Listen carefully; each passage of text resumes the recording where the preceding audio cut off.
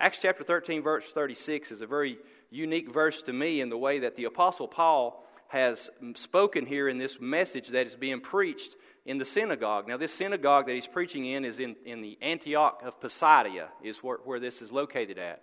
And he and Barnabas have traveled for a while, and now they're in this synagogue. And as was Paul's normal manner, he would go in and sit down, and he would use the opportunities provided to him to give out the gospel, if you will.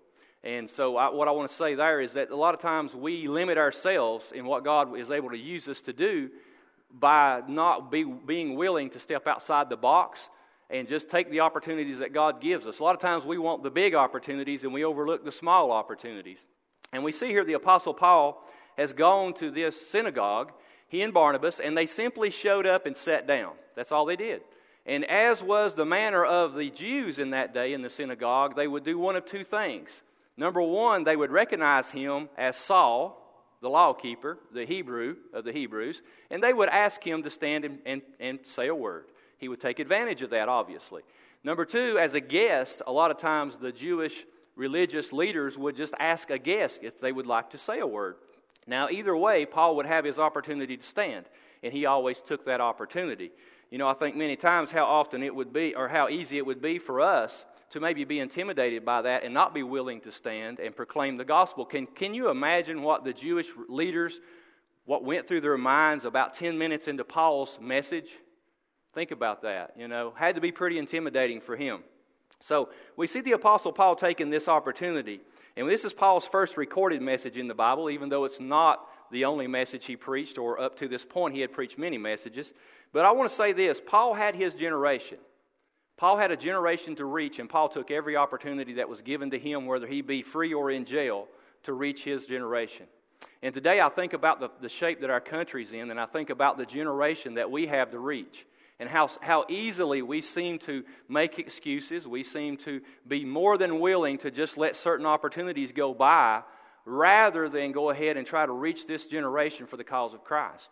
And so when we complain about the condition of this country, I'm afraid that a lot of times, as for myself, I have to look in the mirror and say, oh me, because it's on us to reach this generation. God's people have that responsibility. Now, we see in this verse, the Apostle Paul is taking David, King David, and using him as a testimony to these Jewish leaders. Now, he knew that these Jewish leaders would relate to King David. But what I want to point out here is that they would have more than likely related to him in a much different way on their own without Paul using this particular verse and this description for David. You say, well, what are you talking about? Notice the description for David after he had served his own generation. You see, when we think about King David, what do we relate to? We can ask the young people down here on the front, and I'll ask them, what did David do? What do you know that he did? Surely somebody knows. Anybody? He killed Goliath, absolutely. So when we think about King David, we immediately, our minds go to that great thing that took place, that great battle that took place between a young man and a great giant. And we think about David in that way. Well, what about the other descriptions of David that we could give, or that the Apostle Paul could have given? What about a great musician? We know that he was a very talented musician, obviously.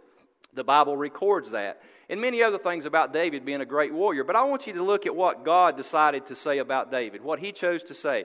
It says in verse 36, for David after he had served his own generation. You see, God chose to describe David as a servant, simply a servant. And many times in ministry, I know for myself, at one time I would always look around me and say, well, I can't do this, Lord, because I'm not spiritual enough. I'm not at the level of this other guy over here, you know. I can't serve you like they can because I'm just not that person. When we see here that the testimony for the life of David that the Lord gives here is not anything huge, it's simply being a servant. And so in my own life, I've come to be determined that I'm not worried about anything as far as how people look at me or what they think about what God has called us to do. All I'm worried about is serving the living God. Amen? And I think that's something we all need to have a heart-to-heart with ourselves and make sure that we understand we're not out to impress anybody. We're not out to do anything. We shouldn't be out to do, ready to do, or trying to do anything other than serve the Lord. So if you would, what I want to do is I want to ask a question tonight. a real simple question. What about this generation? What about this generation?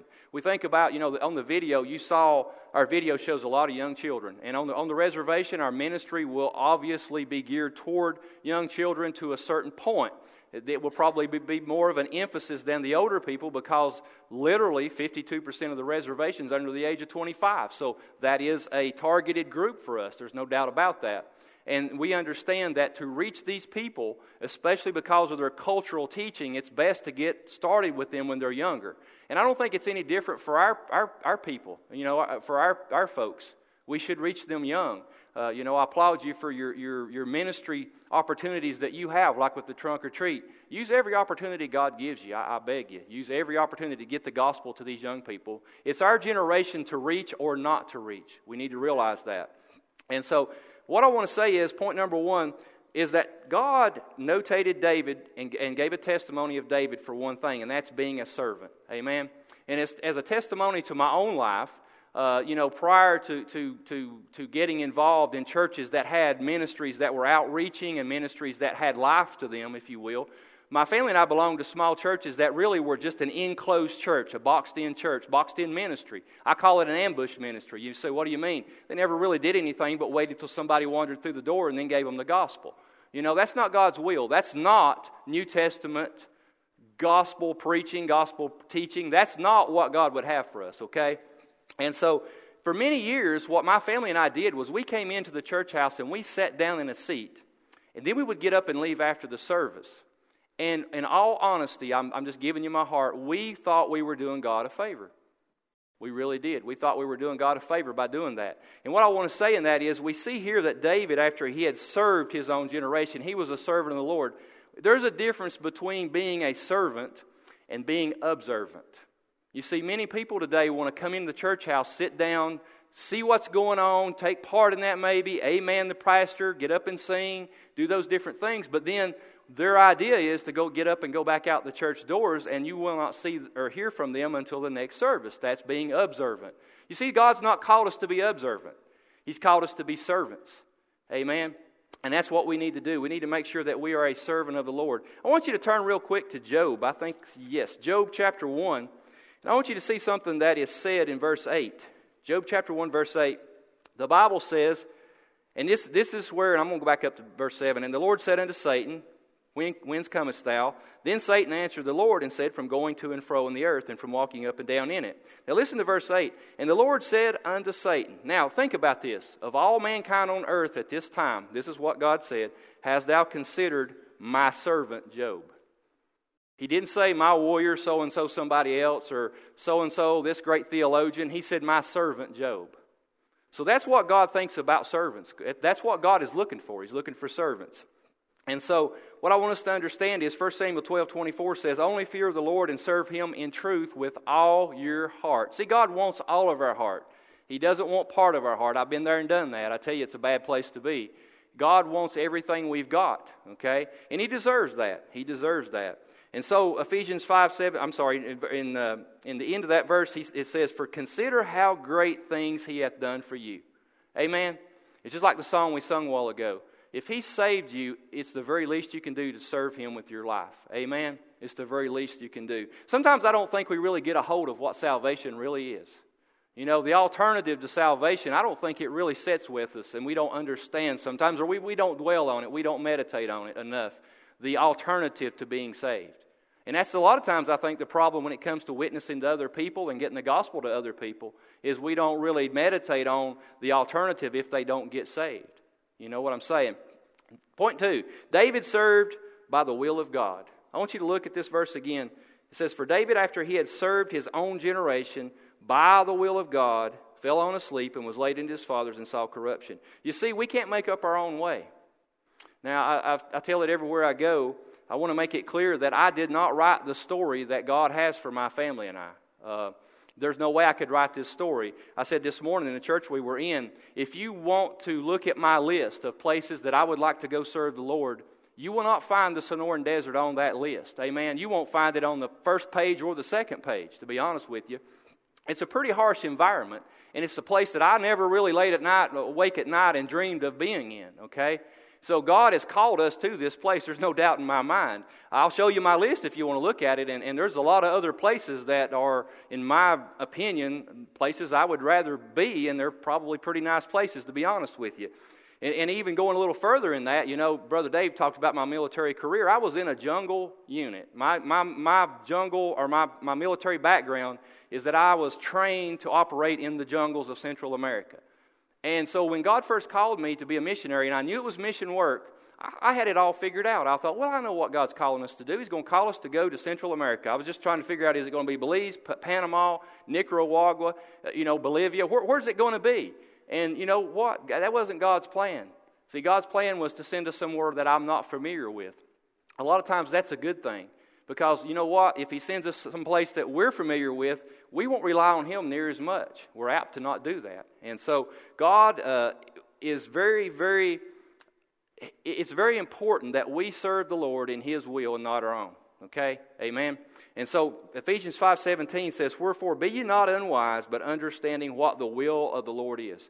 You see, David, as we see this verse here, he would seek out the will of the Lord. Okay? He was a man. He had his downfalls. There's no doubt about it. We understand that. But what we need to understand more than anything is that David's heart was for the Lord. Look at verse 22 of this same chapter. It says, "When he had removed him, he raised up unto them David," he's talking about removing King Saul, "to be their king, to whom also he gave testimony, and said, I have found David the son of Jesse, a man after my own heart." Now get this at the end, "which shall fulfill all my will." The Word of God, it's very important in the Word of God not to miss specific words like all my will. It's very, very important for us to understand that God wants us to do all of His will. It'd be very easy for me to say, well, Lord, that's a hard place to move to and spend your life. Because that mission field that we're going to out in the snow, it's our life call. And even in our own family, I've had family members kind of wait maybe a month or two after we first told them, and then they were thinking, I know what they were thinking, well, after this sinks into his mind and he really gets a hold of what he's talking about, he's going to start backing up on this thing. And I would have them come to us and they'd say, well, when you're out there about 6 months, and probably at that point you'll probably be looking at coming back, so most likely you're not going to sell your house. I'm like, yeah, we're selling the house. I mean, we're not going out for 6 months. We're not going out for, as far as I'm concerned, 6 years, 16 years. That's our life's call. That's where God has called us to. Now, I know He can move us, but as of right now, that's where God's called us to, and that's where we will be. And so we need to understand that it's very important to understand what the will of the Lord is and to follow that completely all the way, okay? We've heard this before. Partial disobedience is disobedience. Partial obedience. Let me correct myself. Partial obedience is complete disobedience. And there's no doubt about that. I've been there. And so what I want to say tonight in closing is just ask a couple of questions, okay? Number one, just a few statements before that. We can't make up our own way, okay? We've got to let God write our story. There's no doubt about that. If you write your story, it will be wrong. I could never have written the story that God has for us. There's no doubt about it. He's tied everything in with our background and our preparation in ways that I just can't even explain. However, I still could have never written this story. There's no way, okay? There's things about being out in the desert and with these Indians, horses and the social issues and things that I'd look at now and I understand that He's prepared our family for. But I could never have written this story. It's time to let go of our own wills and seek out the will of God for our lives. Amen? And the will of God is not in the future, it's in the present. I say that to say this. When I was first called to ministry, full-time ministry, I was really, really reluctant, okay, to move at the time God opened the doors. I kept saying, well, Lord, when I get this, when I get that. Outside of my military career, I also spent over 20 years in a career with a company that God actually allowed me the last 5 years to be the general manager of, a small corporation. And once I got that, I thought, okay, God's opened the door, and I at that point we hadn't been called to the mission field, I hadn't been called to full-time ministry, and I thought, well, this is what God has for me and my family, for me to work in this company as the general manager. It hadn't been very long, just a little over 2 years, and then God called me to be a missionary. In all honesty, at first I was like, well, Lord, I'll be a missionary, but after I get to a certain point with this company. And see, that wasn't God's will. And so we need to understand God's will is for now. 2 questions and I'm done. Number 1, are you willing to serve God rather than observe? Just being upfront about it. Are you willing to serve the Lord with your life? It doesn't matter if it's right here in this church, right outside the doors, or around the world on the mission field, are you willing to give God your life and serve Him with your life? Amen? And so you say, Brother Billy, why are you asking that question for this generation? You see, without us doing what God's called us to do, this generation doesn't have a chance. Let's just be honest about it. Be upfront about it. Number two, are you truly seeking out the will of God for your life? Are you really seeking out what God would have you to do with your life for Him? You say, why? For this generation. You see, there are people out there who need to hear the gospel, and your reluctance to follow God completely in His will has a bearing on that person's eternity, their eternal destination. Think about that. Think about that. That's extremely, extremely serious. And we need to become solemn about that and understand that it's our responsibility to get the gospel to these folks.